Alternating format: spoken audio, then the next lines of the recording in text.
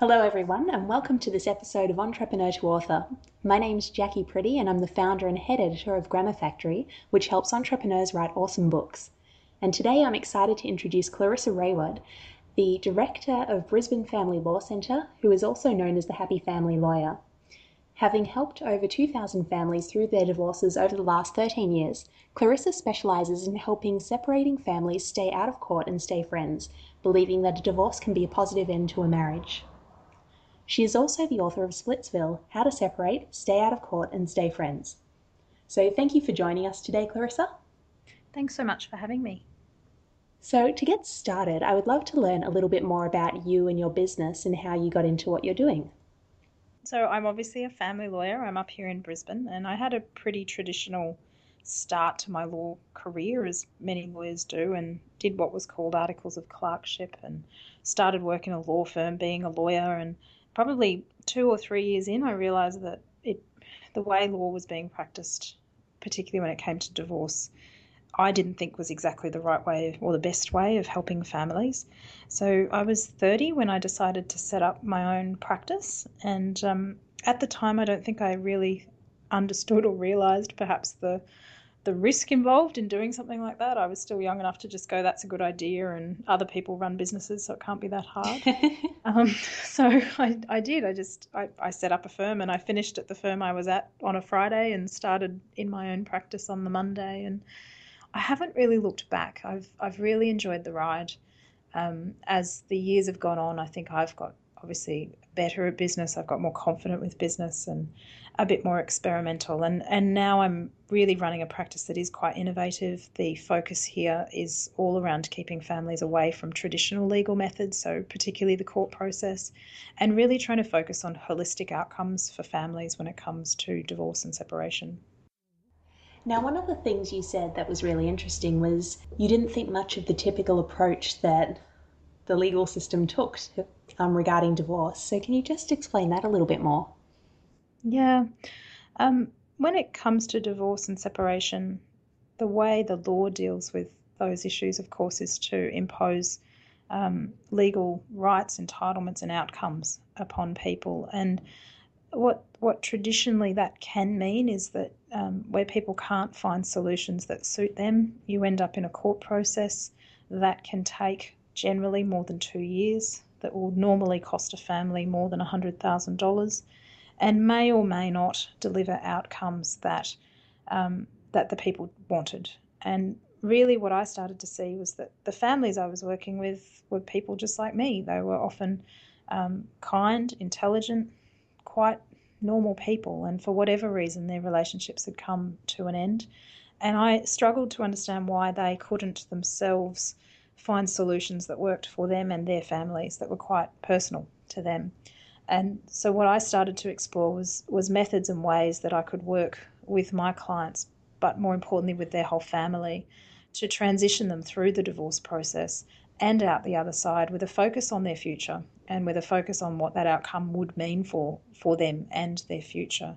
The traditional legal process can't really focus on the future. It very much focuses on the past to create an outcome that fits within legal parameters. I'm more interested in understanding a family, understanding their values, their goals, what they want for their future, and then trying to tailor solutions that fit with that. So what sort of difference does it make when someone comes out the other side of the process when they work with you versus when they go through the traditional court system? I think one of the big differences that I've observed is that the person is ultimately a whole person again. Their life will be different, their goals might be different, but they're able to see a positive future for themselves. Mm-hmm. And for me, that's really come back to being able to educate and empower people so that they're making their own choices throughout the divorce process. Some of those choices won't be easy. Some of the things that they're being asked to do or that they have to consider may not be what they want. But it is really about understanding the choices that you have to make, understanding why they need to be made, and then trying to make them in a way that fits with what you as a person want for your life. Now, as I mentioned earlier, you are also a published author. So can you tell us a little bit about what prompted you to write your book? I wanted to write a book for years and years and years and years. And I wanted to write a book because I kept seeing clients and saying the same stuff, and I felt like a broken record. And I wanted to just be able to give them a book and say, look, can you just go read this? And then can you come and talk to me? Because we're all going to be on the same page then. Mm. And it'll save you hours of time and lots of money. And then we can have, good conversations around what you want for your life. And the challenge I found with the old I want to write a book was that I knew I wanted to write a book. I just had absolutely no idea how to write a book, which was a small problem.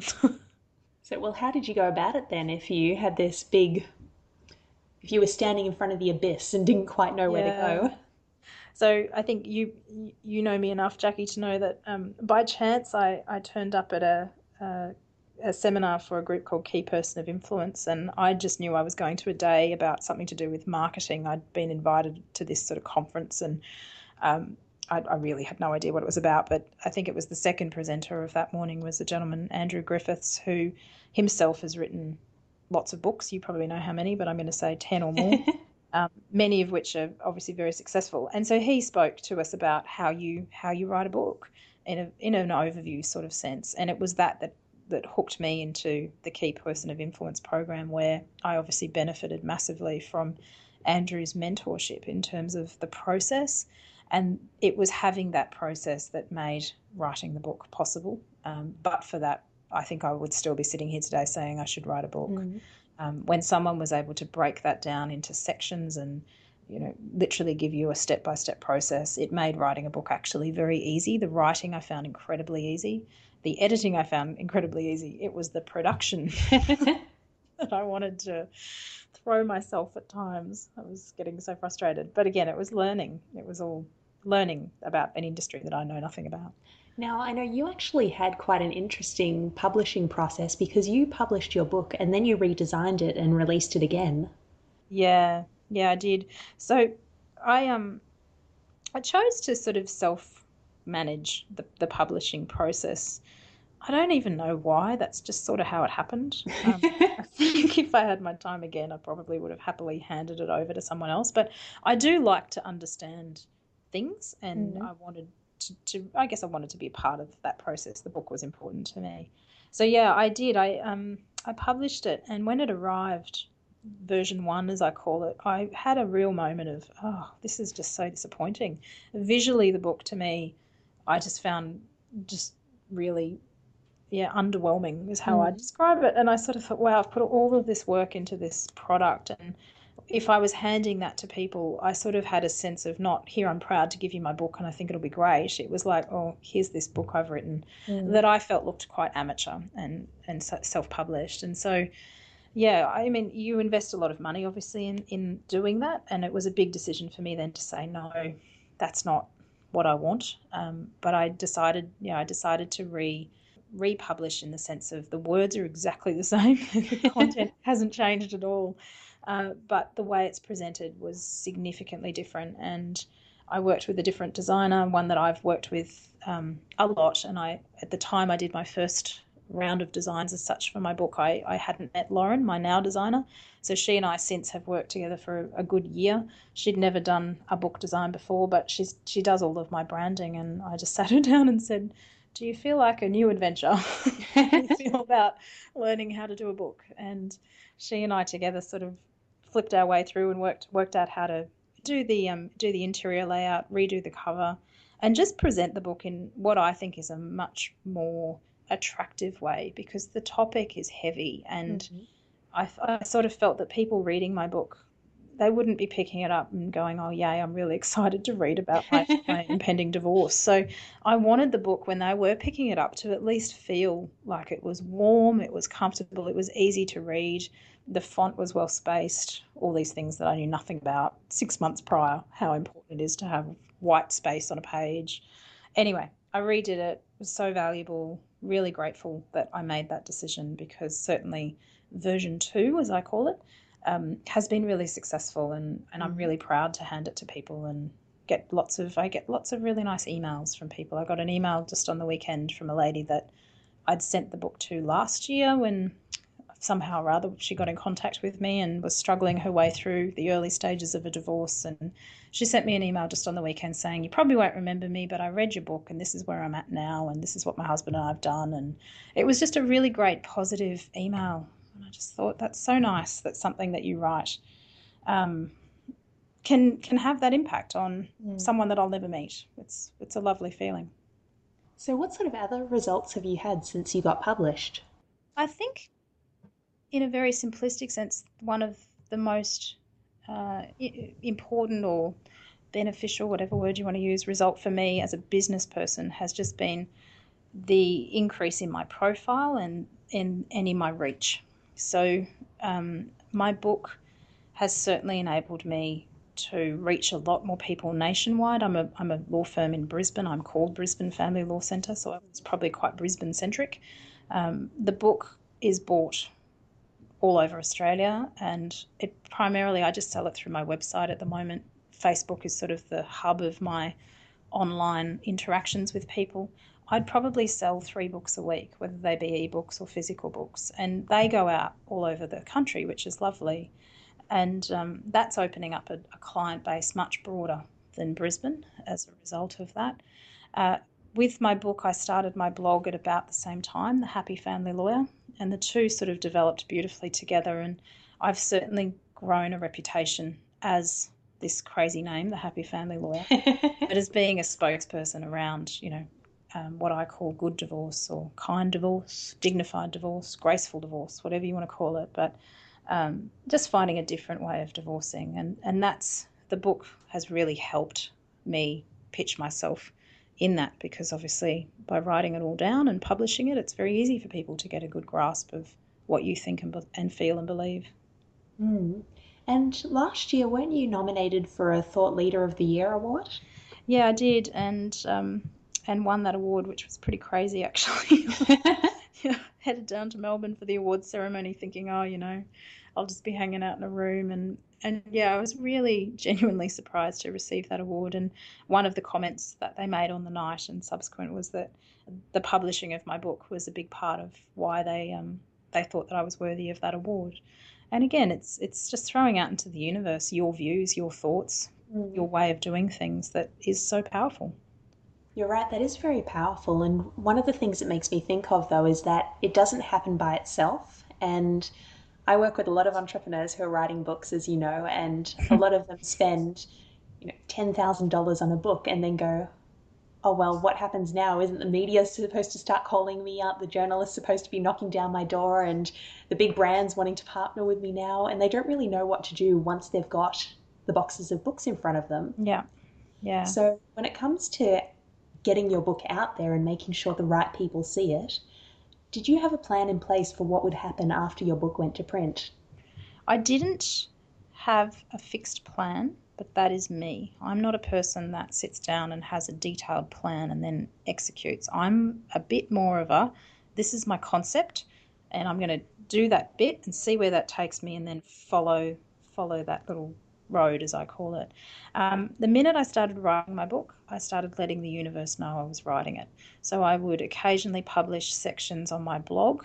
I would always be chatting about writing. I'd be using on social media photographs of sections or me or where I was writing or whatever it was. So I was constantly sending subtle messages to the community that I'm a part of anyway, saying this is what I'm doing. So by the time it actually came to having my book in my hand, I'd pre-sold, I think, close to 100, which was a problem because I got that first one and I was like, oh, this is really disappointing. These people have been waiting and now I need to send it. Anyway, I did.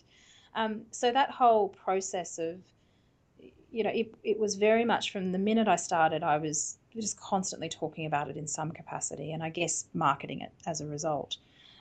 When I did do my republish, as I call it, I did a very strong media push. And I engaged a friend of mine here in Brisbane who does work in PR, but I didn't have a big budget. So what I asked her to do was give me a very limited amount of her time and her knowledge. And all I wanted from her was a bit of a strategic list of people that she thought I should approach. I wanted her to help me put together my media release. to send to those people, and that I would then manage the actual sending and dealing with everything thereafter. And the cost to me of that little activity in terms of her time and the like was about $1,500, and it was by far the most valuable investment of money for me. I think she probably undercharged me, to be honest. But she gave me a list. She gave me a list of 35 people within the media that we then spent some time and some money in presenting the books in a way that made them attractive, so they looked like a gift when they arrived. It wasn't just a book in an envelope. They came in a box. They were wrapped in tissue paper. There was, I don't know, there was chocolates, there was whatever there was, but I was determined to make an impact on the people that I was sending this to. And the minute we sent those out, that morning I got an email from a producer at Channel 9 saying, "Are you available to be on the morning show on Monday?" I went, "Sure." Okay. That was fast. Let's do that. And then in the flow out of that, I had print publications here in Brisbane. I think I did 3 radio interviews. There was a whole lot of media that came as a result of that release. And for me, the success in that was having a professional draft the release for me in a way that made it right. I've done them before for my firm, but it's not my expertise. And this was something that was really important, so I wanted to get it done properly. I had Lauren, my graphic designer, design the release. So it wasn't just a Word document with black and white writing on it. It was a colourful document that fit with the branding and how my book looks and how my whole brand looks. Colour and design is really important to me. So when people were receiving it, it was different, and I just didn't want it to get lost on desks as part of everything else. So that by far was one of the most successful things. I did do a book launch as well. I did a very simple book launch here in Brisbane, and probably more for my professional colleagues than for the public at large. So the audience for my book is people going through divorce. It's not necessarily other lawyers. But for the book launch, I did invite people from within my industry and that sort of thing, and just had a nice small evening here at my office in a space that we have here. It wasn't a particularly costly exercise. I had a nice video produced as a result. But it was good to formally say, I've done this, book launched. And again, just a good way of getting into people's minds that this is available for their clients. And a lot of my colleagues do use my book within their practices as a result of that, which is great. And then I'm probably just talking too much. So No, you're saying you should see me. I'm taking down furious notes because I published my own book a few months ago and haven't really done anything with it yet. So this is great for me. Can I say, probably the one thing I'd say to you then is what I try and do is make myself each week do something with my book. And sometimes it's just send it to a random person that I would like to connect with, or that I think would appreciate it. Might be a person that I see on Facebook that in another group has said, I think the lady that emailed me on the weekend, this is how she got my book, is she was on a mum's group and said something like, I'm going through a divorce and I don't know what to do. And I just messaged her and said, look, I've written a book. How about I send a copy to you? And I just am constantly just looking for ways to be pushing it out into the universe, not with people buying it, just giving it. And it's such a valuable business tool as a result, because you never know who's going to get their hands on it and you never know where that's going to lead. And I think that's a great action step for anyone listening. Just commit to doing one thing a week. One thing a week's it'll gradually build. When you say to yourself, I've got to create a marketing plan for my book, I think we all go, oh, that just sounds hard. Now, one of the things I loved that you just spoke about was PR, because I think that can feel like a bit of a mysterious beast for a lot of people, especially if they've never been featured in any major media before. And what I really liked was how you broke down the process of working with your friend, where you started with a list of key people that you were going to reach out to. You created the package that you were going to send to them and made sure, it was beautiful and that it would stand out. And then obviously connected with those people and the opportunities that led to. Yeah. Now, I know that one of the things a lot of us struggle with when we're reaching out to, let's say, journalists, or it could just be other influencers in our industry, is that we want to connect with them and we want to connect with their audiences, but it's all about us and we don't really know how to position what we're offering in a way that's attractive to them. Was that something you struggled with? That's something I struggle with all the time. And I think, yeah, I completely understand what you're saying there. It is really hard when you're thinking, I really would like the opportunity to meet, work with, whatever it is. I've got a great product here and I think these people need it. How do I get in the door? um, and I get a lot of that from other people. I'm at a stage in my career where I get a lot of emails each week saying, can we have a coffee? We seem to have similar clients. Can we have a chat? And at the moment, I'm getting to a space where I just go delete, because I find that sort of empty email coffee, for me, it's just starting to be just chew up my time and pick my brain. So my approach has been softer. And certainly when I sent the books to the media, it was about, let's make this beautiful, let's make it worth their while opening it. If it's of no use to them, so be it. At least they will have opened something nice, and that experience. At least they got some chocolates. Yeah, exactly. Like at least that experience will hopefully be okay. So that's probably a bit different. But from my perspective, if I'm trying to connect with someone that I genuinely don't know, and that is potentially more influential than me, or the standing is not equal, I probably would start with something softer. And I do like to send physical gifts. We live in an industry where people just communicate either by LinkedIn message or email when it comes to professional connection, both of which I personally can't stand. So I would probably send a card, or send something soft that just opens that conversation pathway. I find, anyway, when people are trying to get to me, I find that works much better. So I've sort of started to adopt that process. But I think it is about stopping and thinking to yourself, who is that person? What do I know about them? What do I think would work? Twitter's obviously great sometimes as well as a way of getting quite instantaneous connection with people. But I think it's not a one-step thing. You've got to sort of really think about it and do it slowly and softly. Having mutual people that can introduce you is often also very helpful. No, absolutely. So obviously you've done a lot to push your book out there over the last year. How do you measure what has worked for you and what hasn't? Or do you just keep doing things and let them accumulate? Yeah, I'm option 2. Which is I'm clearly not a working for great you, so it's measurer. fine. Yeah. I hate spreadsheets. I don't particularly like numbers, and I operate very much on intuition. So what works? My media release worked because I got all of these media opportunities. I haven't bothered to sit down and list them. I don't know how many there were. I just know that at the time there was lots of activity in terms of the media, and that flowed into business. So for me, that's worked. Sometimes though, me in my head saying something's worked almost has no immediate direct impact. I think that sending the book to the lady last year and getting an email on the weekend saying that her life and her family are great, gee, that's a worked for me. Has that potentially led to business in my office at the moment? No. But that's a lady, hopefully, that out in the community is talking about Clarissa Rayward, the happy family lawyer, in a positive way. And for my business to sustain itself into the future, that's what I want, is lots of little people out in the world saying, look, there's a better way you can do this. Get in contact with this lady. So it's very, I don't know, it's really different. But I just think you've just got to keep doing things, whatever they are. And everyone has their own measure of success.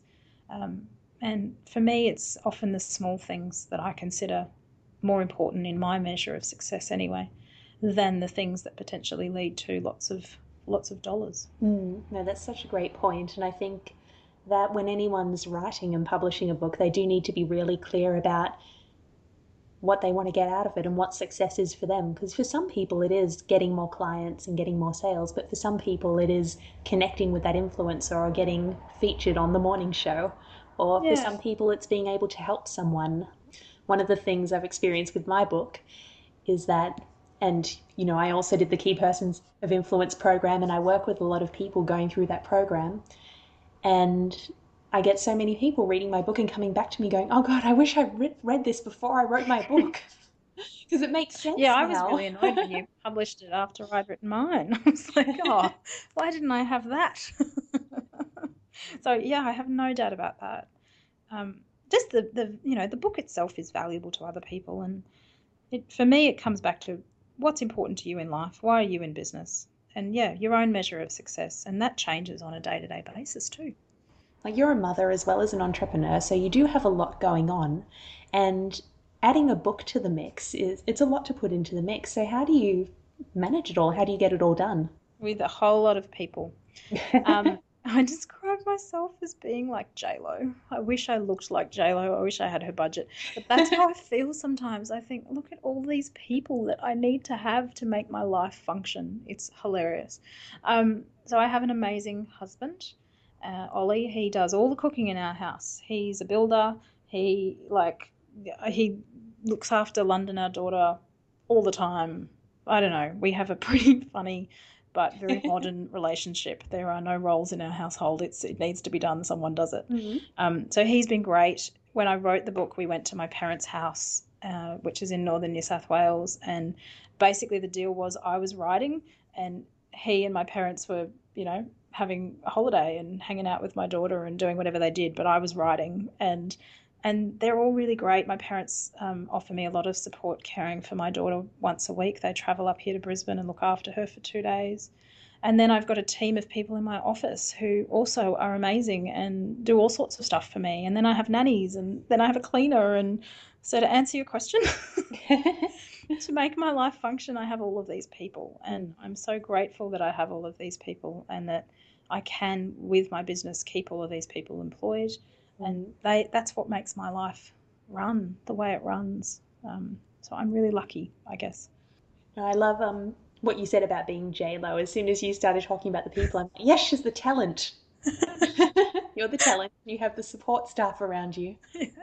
Yeah, I always used to think, why is it that those people need all those people? And yeah, then I became a mum and I was like, oh, I get why those people need those people. I was like, you're just a pop star. Why do you need everything else? Yeah. One day my goal and my dream is to be rich and famous enough, or not famous enough, but rich enough to have a hairdresser that travels with me. That would be good. That's when I know I've made it, when I don't have to do my hair. So before we finish up, do you have any final advice you would give to any listeners who are writing a book or coming to the end of writing a book and ready to start thinking about how they can leverage it for their businesses? So Clarissa's top tips with book writing. A, just write the book. Don't worry about it. Just get it out of your head. However you do that, I dictate, because in my job I dictate. So that's how I got my book written. It took me 5 days in the end.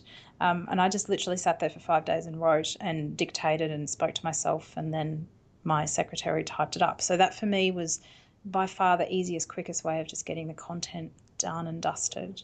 I would say use experts. So if I had my time again, I probably would have outsourced the process earlier to people that could manage more steps rather than me trying to project manage individual steps. I found that a bit hard, but I didn't have your book. So had I had your book, that would have been easier. Anyway, and then in terms of the marketing process, my thing there, I love marketing. I love marketing generally. And for me, marketing in a very simple sense is just sharing your message. And it's something that as a business person, you will be doing every day, whether you like it or not. You're doing it without realizing it. And so just embrace it for what it is. And if you have the opportunity to share with someone that you're writing a book, do. If you run a Facebook page, post a nice image of you doing that. All of those little soft messages will help when it gets to the point that your book is actually there physically in front of you. So yeah, I think break the marketing process down. Don't find it overwhelming and do one thing a week. That seemed to work for me. Wonderful. Well, thank you so much for spending this time with us today. No worries. And if our listeners would like to learn more about you and your book, where can they find you? So probably the easiest place is the Happy Family Lawyer website, which is just thehappyfamilylawyer.com. And you'll find my book on there, and you'll find me on there, and my blog, and I probably talk too much, so it's a good idea to go on my website and just read about me and not have to talk to me, because I'll talk your ear off. I enjoyed you talking my ear off. It was all very informative and a lot of fun.